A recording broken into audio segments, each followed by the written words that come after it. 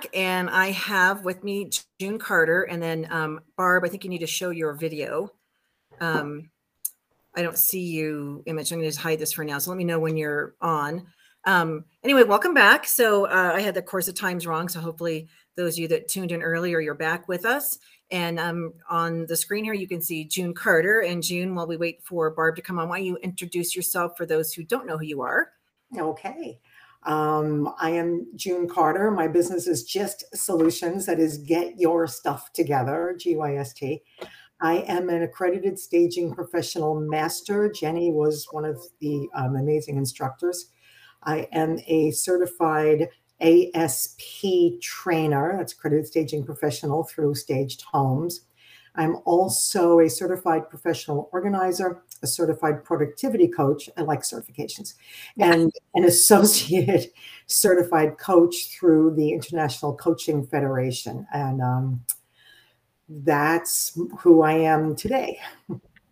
Yes, you have quite the impressive resume when it comes to coaching. And as an aside, remind me, there's an opportunity that I just signed on with a company that is in real estate and has courses and stuff, but they have a coaching element that I want to get you plugged into. Sure, so thank you. Great. You're welcome. And Barb Heil-Sonneck is with us. So tell people who you are and a little bit about yourself for those who don't know, who've been living under a rock.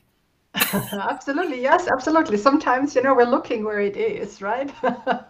Absolutely. I am excited to be here, Jennie. Thank you for inviting me, and glad, to have June here as well. My name is Barbara Heil-Sonneck, and I am the owner of Design to Sell. We're a home staging company, also serving the short-term rental market. And our core focus is luxury. I'm also a real estate investor and have expanded our portfolio, more into investing again. So very excited about that. So that's a little. And you are featured in that book. I want to see where we can get that. We should talk about that. So there was a book. Yes, excited. Actually, 3 books are coming out. First launch was it's Powerful Female Immigrants, and it's telling the story, from the heart, like how I came here, and also some of the struggles going through. All of these amazing women are sharing their stories, their struggle, and how they overcome all of that to make it, here in the US. So very exciting. And the second book will launch in August, and that is about women in real estate. So again, it's a whole group of women and telling their story in different areas, coming from investing, could be more real estate, could be more underwriting, could be multifamily, could be short-term rentals, so all different elements there. So that is coming out next. That is exciting. And I love, and I have my True Confessions of a Stagerpreneur. So I'm finishing that up, and that'll be coming out. But I love the collaboration books too, because I think, and the one about women immigrant, I just think that's what a powerful stories I'm sure that are included in that. And I think, everybody should read that, even if you're not an immigrant, because I sometimes feel like we take for granted some of the opportunities we have in the US. And when you hear, we just attended it was a luxury real estate event, and there was 4 different speakers. And one of the gals, she came from China. So her parents were both professors, but in China at the time. So I think she moved here probably she was young, so probably in the 90s or something. But you couldn't buy a house in China, and it was only for the very elite. So even though her parents were professors and educators, where they slept was on a mattress in the laboratory where the parents worked. That's where they lived. And so when they finally had the opportunity to come to the US, they came with literally like next to nothing. But her work ethic is so strong because she appreciates the opportunities that we have here that you don't have in other countries. And there's a lot of people that are like, "Well, it's me, I want a handout." People can whine and complain here, and it's like you have no idea how good we have it here compared to other countries. So I'm really looking forward to reading that book. I'm sure it's going to be amazing. Thank you. Congratulations. Thank you. Thank you. Yeah. So I have the PowerPoint. I'm going to see if I can get it in here. If I do, let's see here. I'm going to probably kind of finagle things around on the. And a shout out to Brigitte, who's the one who actually put the PowerPoint together, who will be joining you in 2 weeks or so. Yes, she'll be here on the 26th. Okay. I guess this one probably works to do, and I can advance it. I think, oh yes, I can. So let's go to the first slide here. I don't know how I got it. Okay, so this was the presentation you guys gave at the conference. I also have the printout of the questions here. So you let me know how you want to kind of handle things. Who wants to go first? Kind of give sort of an overview of the topic. I think June. Yeah, thank you, Barbara. So Birgit Anchen, Barb, and I were at the European Association of Home Staging Professionals almost just a year ago. It was like 11 and a half months ago. And my husband was there, Peter, and talking to Barb and Birgit, it was one of these, like they were saying to Peter, what do you do? And Peter is a contingency and continuity expert with the Federal Reserve Bank, and his specialty is large banks. And he was talking about what he does and what he looks for. And Birgit and Barb, and then I were talking about how they use those principles in running their home stager business. And we got all excited, and we created a panel to be submitted to you for the IAHSP conference this past February. And we were a really great team. We loved working together. Barb has a big home staging company. Birgit has a medium home stage company, and I have a little home staging company. So we really covered a lot of the basis. And especially coming off of COVID, and so many people had so much happen in those few years, not just COVID. It seemed to be like a black cloud over everything. So in emerging back into life, this seemed to be a really good time for this topic. Anything to add to that, Barb? No, I think that was really the subject, and we feel as we are busy in our day-to-day operation, trying to improve, that's all of the fires coming up. I feel often this element is overlooked, and it's such an important one. And, whenever, like it's the same part is like, when you're flying an airplane, right, there are certain protocols, how to do certain things, how to, what is the emergency protocol? And we felt it is an under-discussed subject, and we felt we want to bring it to the forefront to bring more awareness so that people think about it and hopefully get into action to put a simple plan together so that things can still function and work no matter what. Which is really important. And it's almost like when, I've shared this before, talking about like exit strategies. It was taboo really to talk about ever leaving the industry and like closing your company or selling your company. Like we're all going to be doing this forever. And luckily that conversation is now part of the norm because this is a business. But I think what you guys were covering, life happens. And whether it's something that happens personally to you where you're out of pocket, like maybe you get sick or have some life event that happens, or your family or something that takes you out of pocket, as I was sharing in this half an hour segment that I did, because I messed up the times, having that ability to have the company keep running is important. And so I love this topic. And so let's get into it. I love this first slide. It's known, the contingency plan is known as a plan B, right?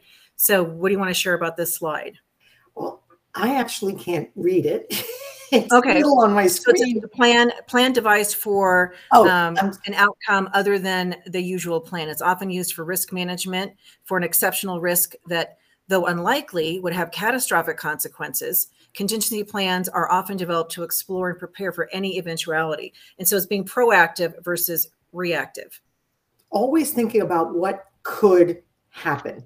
So the way Peter always puts it, and again, Peter would have been with us today, but he had cataract surgery on Wednesday and still can't look at bright lights. So he's fine, but he was planning on being here, but he couldn't do it. The way Peter always puts it is, how long can you be out of business before you're really out of business? And what he means by that is, how long can you go without any income before you really can't function? You really have run out of capital. So the contingency plan is in case of whether your personal health, global pandemics, disasters, 9/11s, that disrupt your usual train of business, and all of a sudden you don't have it going the way you did, whether it is a lack of income or an overage of expenses or a loss of employees, whatever it is that happens, you want to be able to keep your business going. So we set up contingency plans, kind of looking in our crystal ball saying, what could happen to us? And then right. So the continuity plan, which now I'm on a different screen now. Yes. The continuity plan is once that thing happens, and it may not be a disaster, it may be a treasured employee that carries a lot of stuff is pregnant, and that's a beautiful thing. But the continuity plan is, okay, now what do we put in place after the thing happened that disrupted our normal business?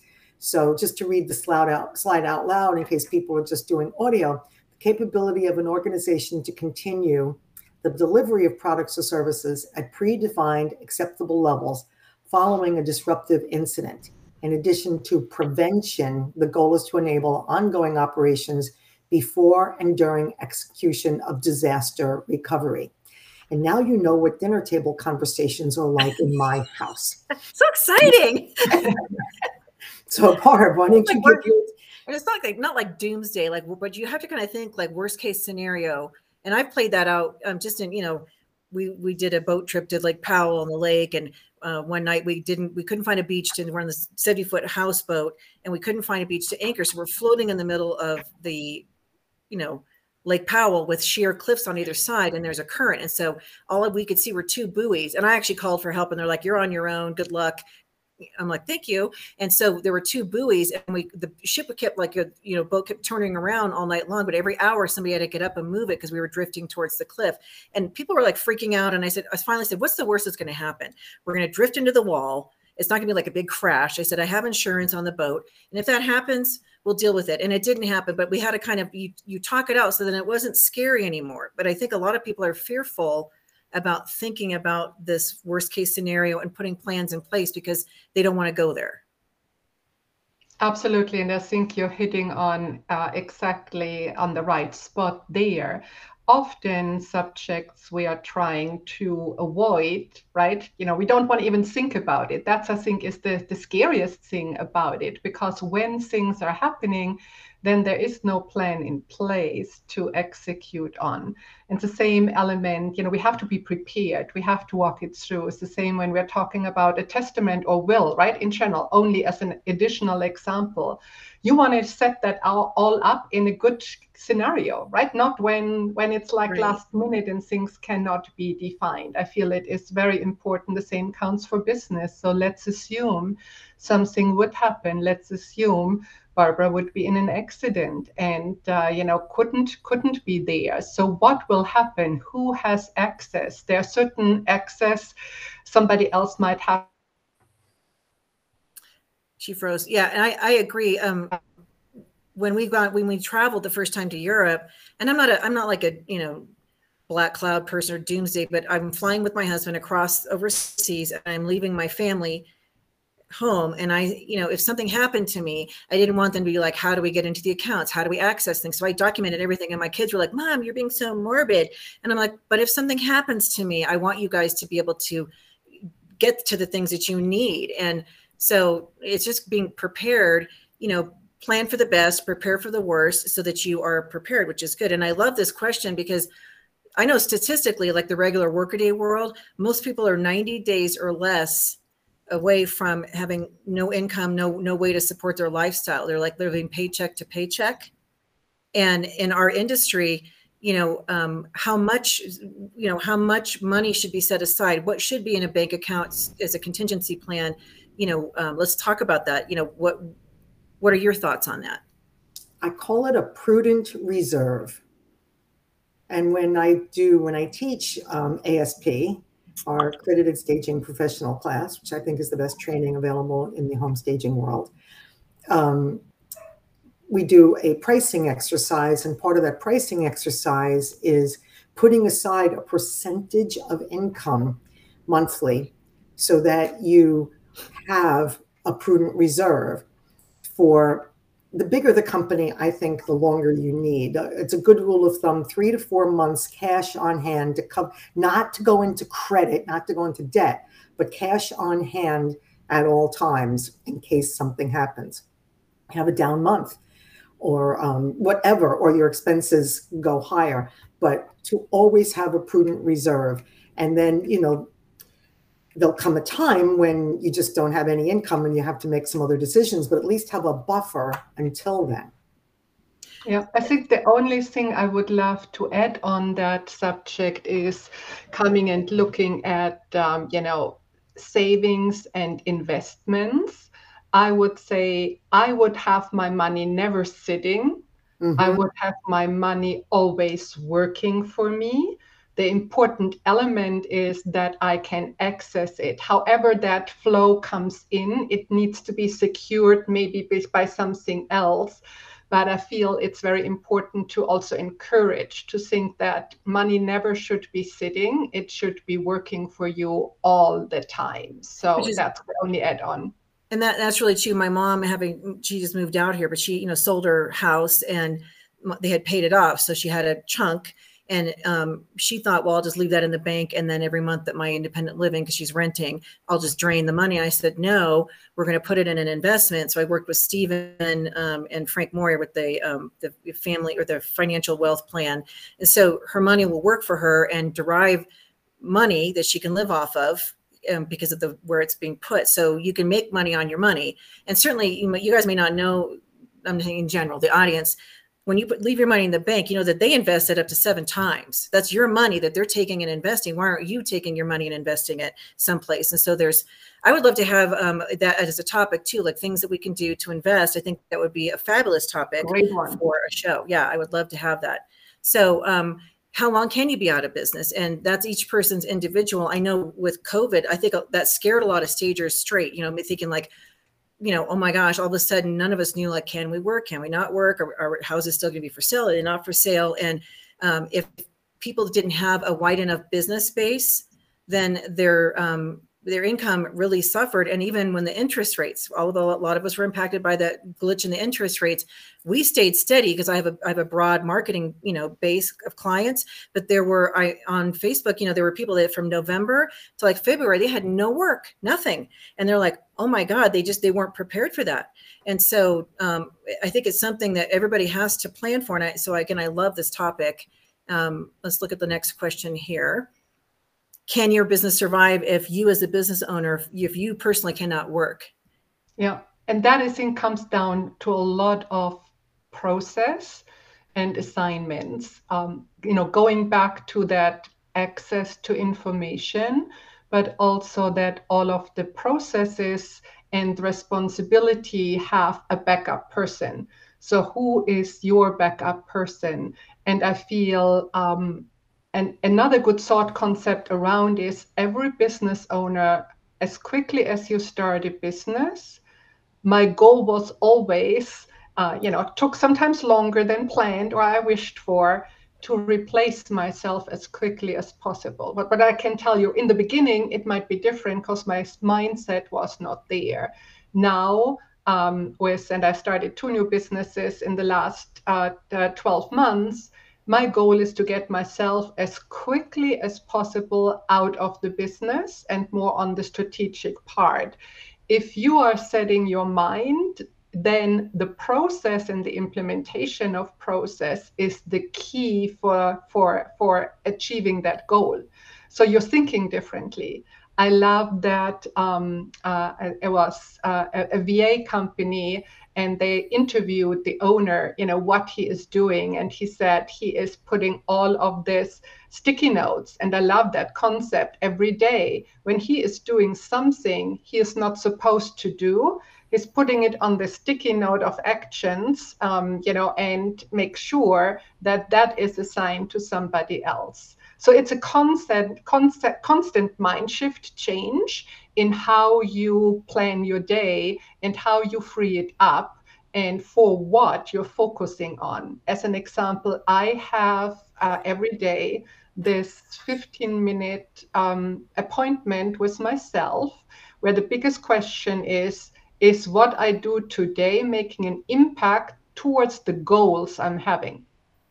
And so therefore, certain things will be prioritized differently. And if I have to move it 3 times, it has no importance and it's off the list. So what I'm saying is, and again, tax, right? You know, there are certain elements of things we have to do. But what I'm seeing in the priority towards that common goals, right? Towards, is this activity so important?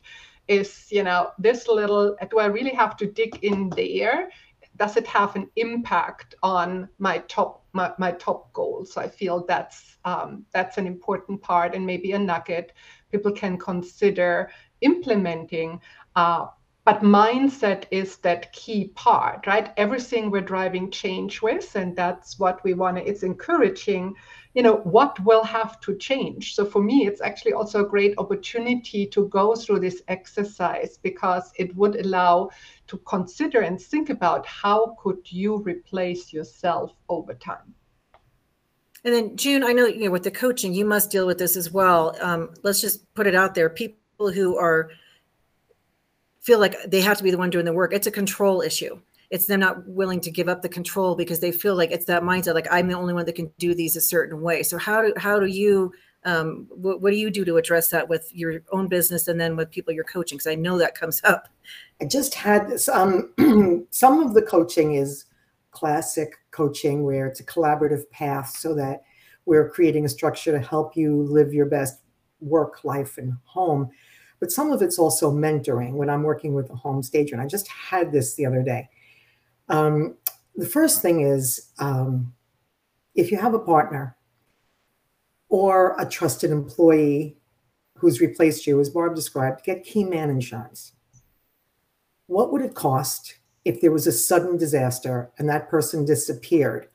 How much would it cost to recruit, hire, and train, maybe relocate a person? Or if some of you know, I was sick last year. I had breast cancer. Get your memos, everybody. I tell everyone that all the time. Who knew that was going to happen to me? And I couldn't work last year. You get key man insurance. That's the first thing. The next thing is. So can we touch on that for a second? Because I remember hearing that at the conference and then it sort of like went out of my head. But does any insurance broker provide that, or how do you get that kind of insurance? That's out of my realm. And since we all have business insurance, right? We do. Right. We have business insurance. We never go into somebody's house without business insurance, right? Yeah. Reminding our listeners, ask I think any insurance agent would know how to do it. But relating also to our previous conversation about sometimes there were things we don't want to talk about, like, oh my goodness, what if? And I'm an optimist. I'm an eternal optimist. But I do recommend getting wills done, especially if you're a business owner, with clear directions of what to do, whether the business should be liquidated, passed on, kept in a family, brought somebody else in to run it. But I recommend getting a will done so that you have, that's the ultimate contingency and continuity plan. And then having an HR policy, everything that Barbara just said, that is gather up all those yellow stickies and make it a legal workable document and get outside help, bring in an HR professional, probably legal, or somebody at least certified through SHARM, that's the HR professional organization, and write it all down. Because when somebody quits Monday morning, which has happened to me, and you've got to have someone else step in instantly, it's like, here's the book, here's everything documented, follow these guidelines, I'm here to help you, but it's all here. And then it's a living, breathing document. Everyone has to sign it, by the way. And if we used to print those books out, now you could have it on a G drive and be constantly adding to it. It should be reviewed once a year, like along with an employee review.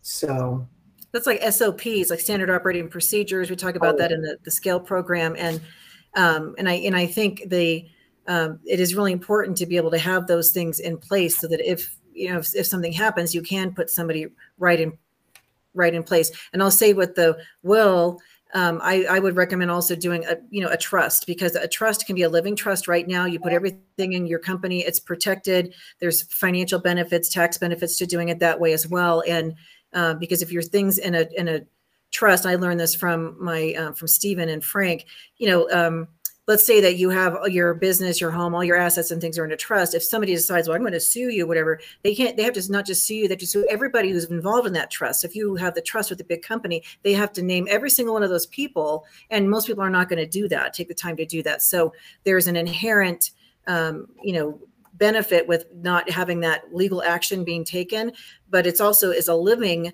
document.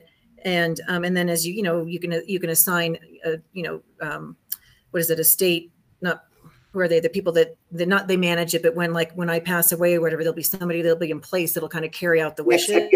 An executor. Yeah. And in a trust it's not a lot of money to put together, but it's so worthwhile, very beneficial. And and we don't need to scare anybody here. No. This is just reality.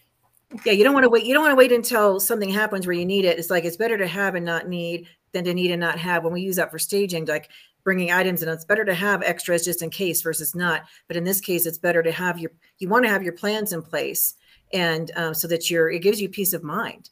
So here, let's talk about when a trusted employee leaves. And when a trusted employee leaves and takes their intellectual capital or your intellectual property with them, how do you manage to continue your day-to-day operations? What do you do? I want to hear from Barb. Yeah. Well, I think that it comes down, and you already touched on it. Number one is business has to go on, right? Whatever other actions are happening, that has to be put aside because business has to go on. So having your SOPs in place and also your best practices. And our suggestion in general is keep them short and sweet, break them down in digestible bites. And for some of the more involved ones, we're creating little videos. So on on your Google Drive, or we are using SharePoint, doesn't matter. You can have a whole segment of, by department, your key processes, their key operating agreements, the key SOPs, and then also links to some videos. And again, not overwhelming, but so whatever needs to happen that business can function, even if it is not down to the little tiny little grid, but that alone is helpful. Nobody will spend hours going through massive documents. The key is understanding what are the critical ones. And then, you normally surround it with best practices. And in that scenario, it is one person leaving. So the culture and in general, best practices are still maintained by the rest of the team. But the action of that specific person and the key actions, they need to be assigned. Of course, being in business 16 years, this is a rodeo we have gone through several times, and you don't expect, it's actually also sometimes it's a good thing, you don't want to have it happen as quickly, but honestly, it is also a good thing. So in my experience, having a healthy exchange and bringing in new people in is actually a good one. And 5 to 7 years is in general a good time frame. So if you have a certain element of turnover, and I think it's also good. I even have promoted people out of their job. So I really encourage them to find something new, because I also felt that they have reached their ceiling and that they can provide something else. That might be in the first run. Some people might have, or employee personnel was maybe a little bit, struck by that. But down the road, 1 or 2 years later, they actually came back and thanked me for that, because I felt it was, there was not enough push anymore. So it's both sides, right? There's at a certain point, if you're getting people in the seats, that's not really good for business. And for the other person too, because I want to always encourage growth. So if you see potential in other areas, I encourage. So what I did is, I gave a 4 to 6 week window, which is, very nice. But I know also I trusted that person that they will not drop the ball. And, so they were really engaged, but I wanted to have the opportunity to digest my suggestion. and move on, because I know it would take a while. So that's one part. But pretty much I pretty much can take my checklist. We know our key KPIs on how we're measuring the success of that department, and then there is a true assignment, who is taking on what, and it's pretty much a 15-minute rundown of reassigning responsibilities. And when our key salesperson left, I had one rule: I will not pick up any phone. I will stay in my coaching seat, and I'm not going into the business, which again is also a critical decision, because it means I have to allow mistakes to happen. But what it also does, it is challenging everybody to do their best. Because if I jump back into that seat, then it is allowing everybody else to step back. And I don't want that to happen. Which is very true. I'll have some of my team members will be like, you need to come into the warehouse. You need to be doing these things. And I said, I know if I come in, first of all, I'll probably want to rip my hair out, because I'll see things that I'm like, why isn't this put away? Or why hasn't that been done? And so, but I'm like, I don't have to be in there, because I've empowered you guys to be the ones in the field. And it's not that I can't refine and correct processes. And I know I probably need to go in at least, have a team meeting at least once a week. And, but I don't have to be the one in the field. And when somebody does leave, because I had this happen early on, I with the stagers, you leave, and then they've been interfacing with your clients, because you're, hey, go work with this realtor or whatever, because I always did the marketing and, brought the business in. And when they left, that relationship may follow them, even though I had paperwork in place to protect the company from that happening. And so, and it happens in any industry, it's always sort of disappointing when that takes place. Like you said, the business, you have to just keep moving forward. You can't stop and wallow. It's like, okay, what am I going to do? You have to just immediately shift. And it's not that those people aren't held accountable or there wouldn't be some consequence, but you can't let that take you completely off track. And I think in our industry, it is relationship based. So, you have a right as a staging company owner to protect your client base. There are things you can put in place to protect. So it's not a non-compete. I think it's non-disclosure, but what it is, they can't come after your company and start pilfering if they decide to go off. So it is actionable, but I would ask myself, like, how much time do I really want to focus on here? Because over there is the negative situation. If I have the relationships and it's solid, then that isn't going to happen. But I know that takes place in just about any industry. Yeah. So and I strongly feel always being proactive. So in situations like that, my first call of action, and then that is something I do as a business owner. I called the client who was, where the relationship was, and was very upfront with that. And could be both ways. I could have let that person go, or that person decided to let go. And I had the conversation. I said, we really value our relationship. We're working so many years together. Unfortunately, blah, blah, blah left. And but we have a wonderful designer we will put in her place. And I would like you to give us the chance so that we can prove how valuable you are to us. And in general, that's what people like. If no conversation happens, that's when things are falling apart, right? So it's like people want to know what is going on. And if they have built trust with you and the company, they're trying to support you.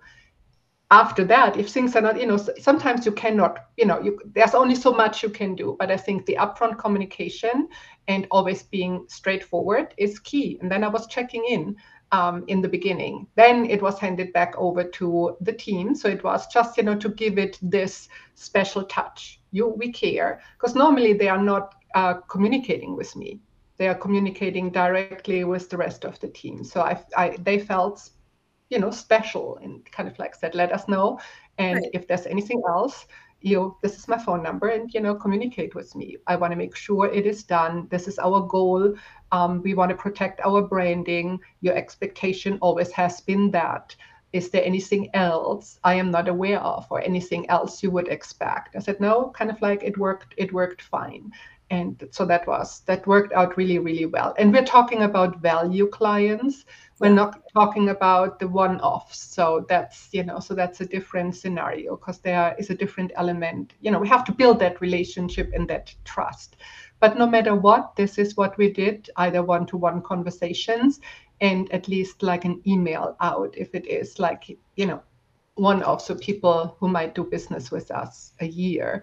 Sometimes we have not even made that conversation. If it's only once a year, then we have not really, because there was not a specific assigned person in that scenario, no matter what. It's funny because sometimes clients will be like, "What are you going to be doing this? Are you going to be on site? And I only want you." And I immediately edify the team, like they've all been trained and accredited. I've mentored all of them. I'm aware of what's going on. I am involved on the back end, but I don't have to be the one putting the plant on the table. You know what I mean? Yeah. So, but I think this scenario happens, probably a lot more in our industry than we realize. I figured like it was when I had stagers being brought on the team, it was about 90 days was sort of the honeymoon period. And at that point, I knew they either were going to stay or it wasn't going to work out. And I had a policy that because they were under my company umbrella, that only my brand was marketed for the projects and stuff that were for the company. And one of them, for example, I found that she was promoting her own company, to the clients. And so when that kind of stuff happens, and it's not that I didn't like her, but it's like, this isn't working. If you want to build your own company, then do that on your own. But I don't want to be used for that. So nobody likes to feel used and taken advantage of. So I think it's an important thing to consider. And again, you can put some documentation in place to help protect you from having your client base raided or people using things that are not allowed. And there are already laws in place that prevent that anyway. So I just think it's, just be aware that can happen. All right. When there's too much inventory, it's coming back. What do you do? I think we all feel this like at the end of the year, usually. Yes, so part is an important element, and staying, of course, on top of your inventory as well, understanding all of the cycles, right? When is it coming? How is it? When should we dispose inventory? Because there's always certain elements we're phasing out over time. But what is the plan? Is it storage units? Can you expand somewhere else? So that should be ideally defined, and so that there's no surprise. So luckily, over time, and again, a lot depends also on the size of your warehouse. So you understand at what capacity you're running. So one thing our team in the last 2 years really perfectly has implemented is a green, yellow, red plan. What that means is we're looking at, and again, it depends on the warehouse and how your setup is. And we are working like we have 10 aisles. And so every aisle is getting a clear evaluation if they are green, yellow, red. So at what capacity are we running? Aisles are always clear, right? So there's a certain element. We know there can be a certain overflow in the aisles, but that is defined. So we have always a clear understanding of where we are going with the inventory. So it is not, suddenly now five trucks are coming back. The capacity has to be planned for. So you don't have the surprises unless it's clear that the inventory goes out very quickly. So it's really part of your logistic and actually your warehousing plan, and how you can expand and or not. And sometimes moving inventory, if we call them curate, so some of the inventory might be able, because it's a nice set which easily can be reused, might make sense to store it externally because of the impact it has to the operation. Because we know when there's chaos in the warehouse, it is slowing you down dramatically. Productivity goes down by 50%. The designers cannot see, warehouse cannot function. So it's really understanding that impact also on your productivity and on your numbers. So this investment for a short-term storage unit sometimes can be a better one, and or overflow. There's different ways in how you can address it. But if that is a truck you are renting, right? It really depends on how quickly inventory is moving. But having that in plan and empowering your team that they can execute on that plan will prevent that you're getting this call, our warehouse is full, what now?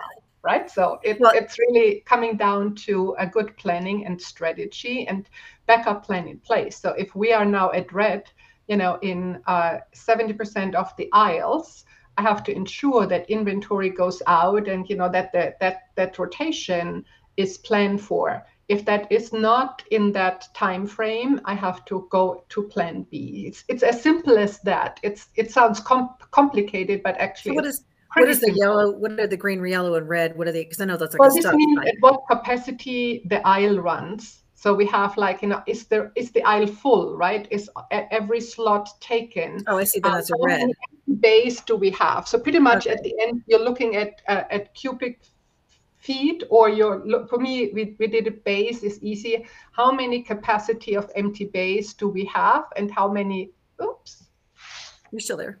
I would like to also address the small home staging business of this question. So first thing is, do you know your costs? Do you know your overhead? Do you know how much of that prudent reserve you have to put aside? So let's just say it's a 10 by 15 or 10 by 20 storage unit, small home staging company, and all of a sudden it's too much inventory. And in your line items of overhead, your biggest item is that $700 a month for that storage unit.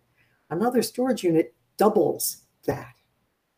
And where maybe you were at $1,200, $1,500 a month in overhead, you just went into the 2000s.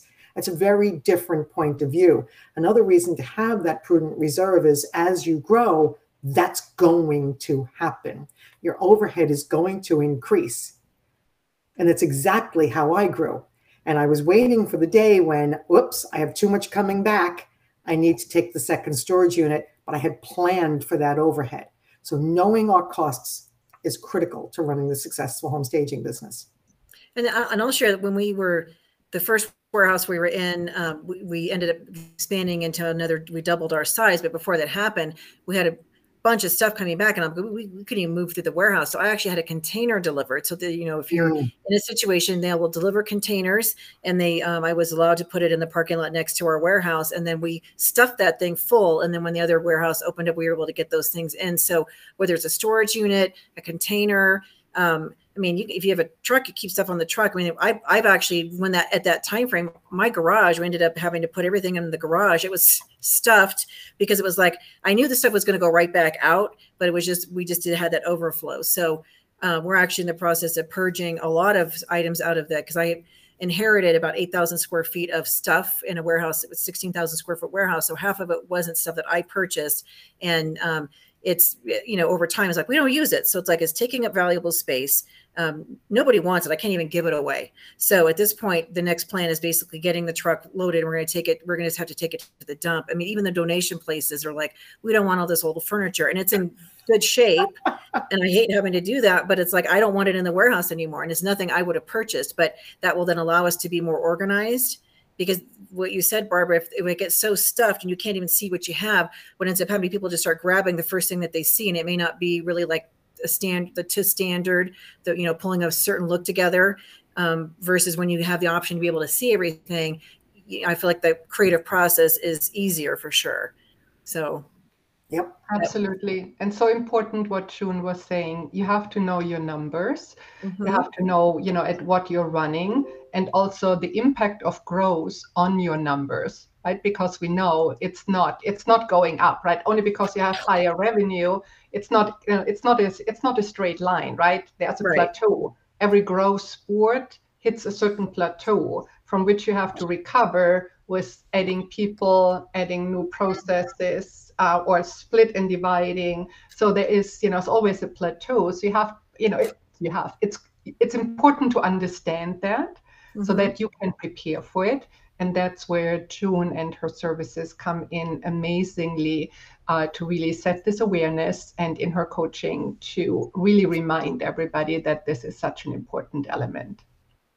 And then questions that weren't on the slide. So I'm going to read these one. The first one is, what is the recourse if all of your computers are wiped out? Do you have a backup plan? So has that ever happened to you guys? Oh yeah. Right before this call, I raced to computer down to my guy, and it looks like the hard drive is fried. Okay, but guess what? Everything's on a backup hard drive. which backs up automatically every day. Right before this great. call, I walked in the house, and this was the second office computer, and Peter said, "What do you think's going on here?" I said, "I'll be right back."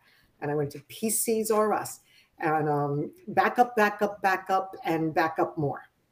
We had when we first moved to Colorado, we were renting a house, and about a year into the rental, the house flooded. We were gone, and the pipes froze and burst. And thank God that the water did not come in where the office was set up, because I did not have a backup. I would have lost all of my family pictures. I would have lost everything if that had happened. And so that day I signed up for Carbonite, and there's a lot of different backup programs. That's one, it backs everything up off site. It doesn't do programs, but it will do, your pictures and your files. And then I have something like 300,000 files that they back up, but I'm realizing as I'm talking, I don't have that on this PC. And I've been working on this PC for like 2 years, and not my other computer. So yeah, you do definitely want to have things backed up. I use G Drive a lot. I put everything on the drive. It's inexpensive. You can get up to like 2 terabytes of memory. And so that's where all of our pictures are. And I like it because you can share it with different team members. But yeah, if your computers are wiped out, that having a backup, whether it's an external hard drive, and I would, at the external hard drive, is it a physical thing you have on your computer, or are you backing yours up like in the cloud? I'm okay. Knowing that our family dinner table conversations are about IT security, we're not big cloud trusters. Okay. So my family does not back up on a cloud. Just sometimes Peter tells me half the story and he stops and says, "I'll have to kill you if I have to tell you the rest of it." You don't really want to know all of that. So, but I don't necessarily recommend that for everybody. That's just a Carter family decision. Everything is backed up on a hard drive for the computers in all the offices in the house. And once a month, I back up everything on a thumb drive that I keep in a locked file, and another one I keep in my car. Okay. Because the opportunity for both the house and the car to blow up at once is at least minimal. I also, anything important, I email to myself. So I can anywhere log into my email and access this, that, or the other thing. Anything, any spreadsheet, any document, it's another little backup I do. I just email it to myself. And yes, I also use the Google Drive for a variety of things, and all my photos are on an iCloud. But for my sensitive files, I don't care for cloud-based service. That's only us. I think, June, you're bringing up an important point, and that might be, Jenny, that might be another subject, is really cybersecurity, which is really becoming a very, very important subject, and for us to be prepared for, no matter in what industry. So I think if we don't have a subject on that, to find an expert and really talking about that with a couple of tips could be a great subject as well, because it's getting important. So for me, it's a combination. Backup hard drive, backup in the cloud. But I agree, if it's real sensitive information, I try to have it. I would prefer to have it on on my thumb drive and in a different place, stored out, case of fire, la-di. So have it in a bank safe or have it somewhere else. Like your financial. Personal documents, financial documents, all of that's important. And that kind of leads to the next question. What plan do you have if your social media accounts are hacked? I've lived through this twice in just a year. Mm-hmm. And I don't think, I'm not a conspiracy theorist person, but I feel like the way things happen, that it was targeted. And, depending on what industry you're in, it could just be random or what have you. But both times, the first time I was completely locked out of social media, and I rely on Facebook a lot to communicate with friends and colleagues. I couldn't comment, I couldn't I couldn't do anything. I could just watch everybody on social media. And I had not just my one profile. I have 3 profiles, 4 now actually. So the first one was my original that I use family members and friends, and the one that they targeted me on was my Jennie Norris, the public one, and somebody said that I had put naked pictures up on the internet, which, of course I did that, right? No, of course not. So I was like guilty, immediately just shut out. I even had a profile for our dog, Copper. And so I could play trivia crack against myself. That was the only reason I set that profile up, but I couldn't comment on any of these logging in as different people. And so, and it took a month. It got to the point where I was going to lose my entire main profile. And it was because Johnny Fowler and Bethany McLaughlin, they do a lot of business with Facebook. I could actually get to a real human, and that helped fix that. And then that got handled. And then most recently, it was all the pages that I managed. Those all got hacked. Overnight, I could see what happened. Somebody logged in from Indonesia, and they went after every profile. They eliminated me as the admin. They changed the names of all the pages, and I know I lost some permanently. I can't recover them because I don't have the access to get in there. And like one of them, I just had to start a whole new page again because it was I can't get it back. So that is a risk. And what they put in place is the two-factor authorization. Mm-hmm. So two-step, and I even though as much as I hate that, I think that's the first step in making sure you're not getting hacked, changing your passwords and so forth. I tend to use the same password for everything. Yeah. It's probably not wise.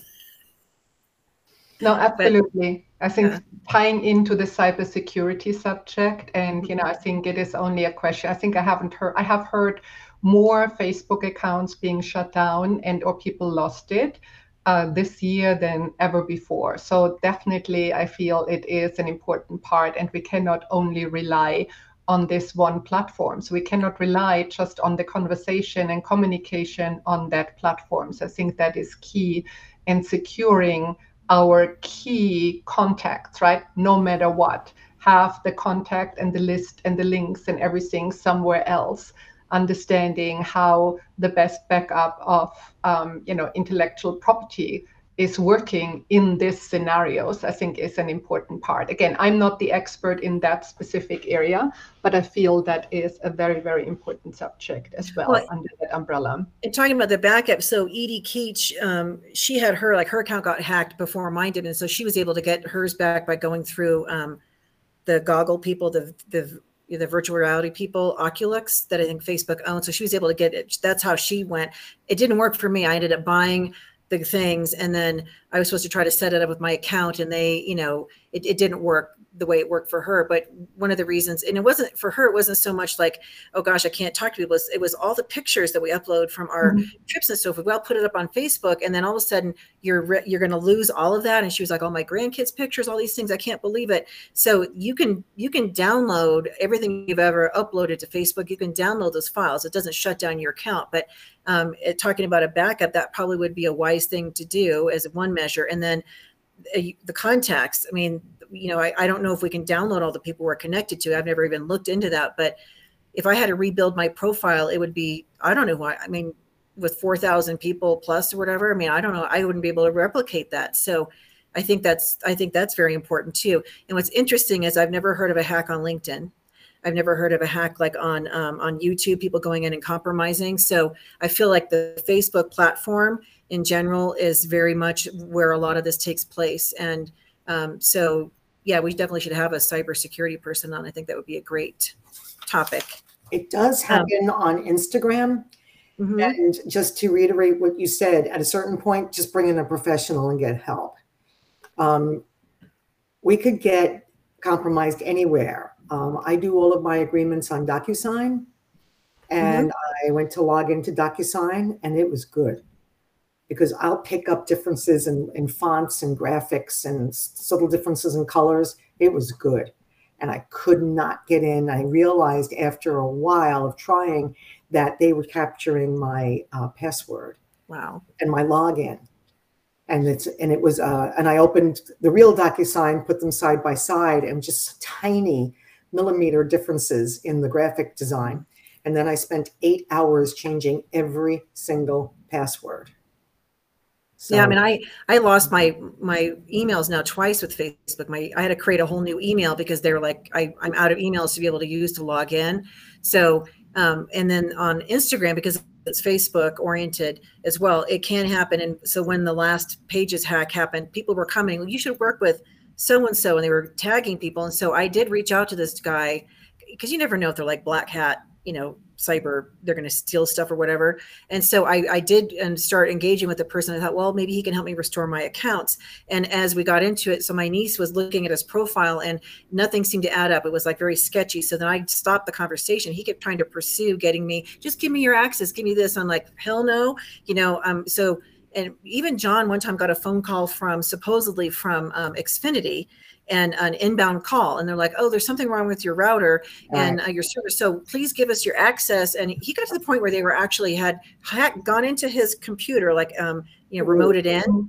And I'm like, and I'm like, what is going on? Because he was asking, I could hear him in the questions. And I said, what is happening? And he said, what it was when I said, get out of this right now. I said, because now they can access your computer. And I immediately went and found the remote in program they were using. I deleted it off the computer. He had to change passwords, and Xfinity will never make an inbound call like that. Just like the IRS will never make an inbound call. Yeah. And they prey on people. My mom has friends in Florida, and they're elderly, and the man was like one sentence away from them getting their entire bank account drained. These people had made it very legit, like they were from the bank, et cetera. And he was about to give. And so his wife was like, who are you talking to? And they ran to the bank and were able to talk to the manager and prevent them from having all of their funds drained. So people like that out in the world, I just feel like there's going to be a special place in hell for people that do this to other people, that target.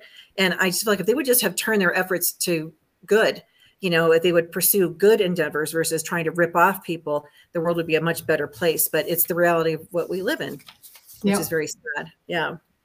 How can you minimize your risk in your client relationships and for your inventory? So how do you minimize? So what do you mean by that in that case? So this risk mitigation when it comes to inventory and clients, what does that mean? Well, I think we were talking about, protecting relationships, and I think we covered some of that already during our conversation. If somebody leaves, if, the relationship, what does that do to your client relationships, overall? The other part is inventory, as it is out in properties, right? So that there is a huge amount of investment in a different place. And how is that house protected? What can we do? Are there any zip codes where we also know they have insurance challenges where we might decline to do service in a nice way? Say, very sorry, but this is not, unfortunately, we're not serving this area. So I think what it means is really evaluating and assessing your risk and the exposure of your risk. Because we know, even we might have insurance for replacement. It's a huge undertaking to also showcase and share, right? I know how much time, and it has happened. I think it's not a question of if, it's a question of when you're running a business that you will have a case like that. But what's the call of action? When are you saying, okay, this is element of where insurance get involvement, or we're taking action? Is that part of loss of your business? It's part of doing business, and you are having a certain element and amount you are identifying. That's where inventory management plays a major role. So I know how much inventory is in there. How old is that inventory? Is there a certain element of recovery, right? Sometimes it's, only a portion of the inventory is removed. Other items might have stayed. So really assessing all of that, and then determine what do we do? And, because you have to send somebody out, you have to go through the list, what's there, what has left, and then determine what are the course of action. What value are you putting on the lifetime value of your client? So how does that impact the relationship? I think this is all questions to be asked. If that is inventory, if that is damage, how are we acting? What's our rules, right? How do we deal with the situation?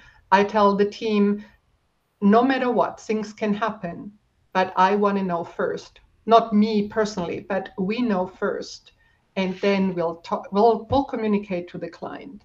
What I don't want to happen is that the client calls us, and tells us, you have done that. That's what we try to avoid. Right, exactly.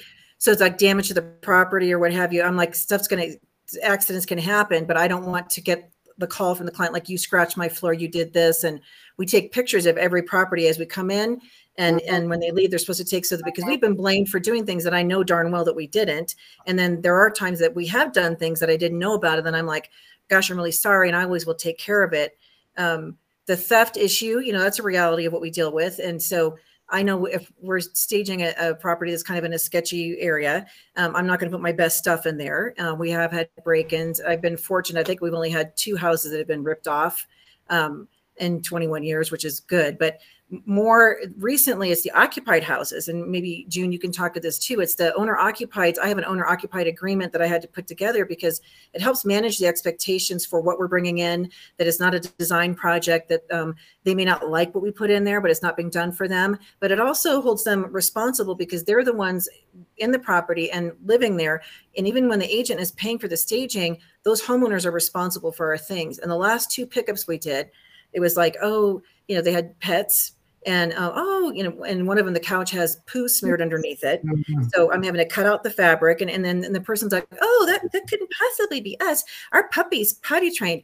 Sure. I mean, and it's one of those things where, I don't want to leave negative wake. And I let the realtor know, and then the client. And then if the client denies that it couldn't possibly be us, I'm not going to get in a fight with them. But what I am starting to do with properties where I feel that cleanliness is an issue and there's pets is a security deposit. And they pay that up front, and I will return it when we get our stuff back in the same condition that we left it, because they're not supposed to be using it. And that is a newer policy for us, but I don't know what else to do, because we had dog hair on stuff. It's like, I can't put that back out in a property. I have to take the time to clean it. I don't want to be punitive to clients. However, they need to take care of our things because it's a financial investment. So what would you say to that, June? Well, we just had I just had to add something very specific to the occupied agreements. So I'm in Florida. There's a lot of older people, older than me. And I kind of ended up with a specialty of dealing with older people. In fact, we at IAHSP have a course that I have taught, that Jennie's also taught, on a senior staging specialist, because it is a different market. And an elderly lady, it's a very different frame of reference when an older person is relocating. They may be health issues. It may be to be with family who can support them. It may be to assisted living. It may be their last move. So in this case, it was to a lady going into assisted living, and she presented better than she was. And when we got there, and this was hands-on occupied, we got there, we found her face down in the washing machine having a stroke. Oh my gosh. Wow. True story. Called an ambulance. And the only reason we were able to really help her properly is because she had a friend stop by that day, so we could contact blood relatives. So now our agreements say, who do we contact in case of emergency? Smart. So I would add that to all agreements, because this woman's family she ended up recovering. We did everything. She never moved back into the house. Yeah. So that's everything you said. And then there's always special circumstances. Yeah. And so that's the type that you can't change the past, you learn from it, but adding things in, because your documents are always a work in progress, and protecting your business process, your investment, and your items. I had to explain to the realtor that one of the houses he picked up that had the dog hair, and then a house that we're staging for her, these people, their house was like a disaster when they previewed. And so clean is a relative term, and I get that, but I'm like, we're furnishing the entire house except for beds.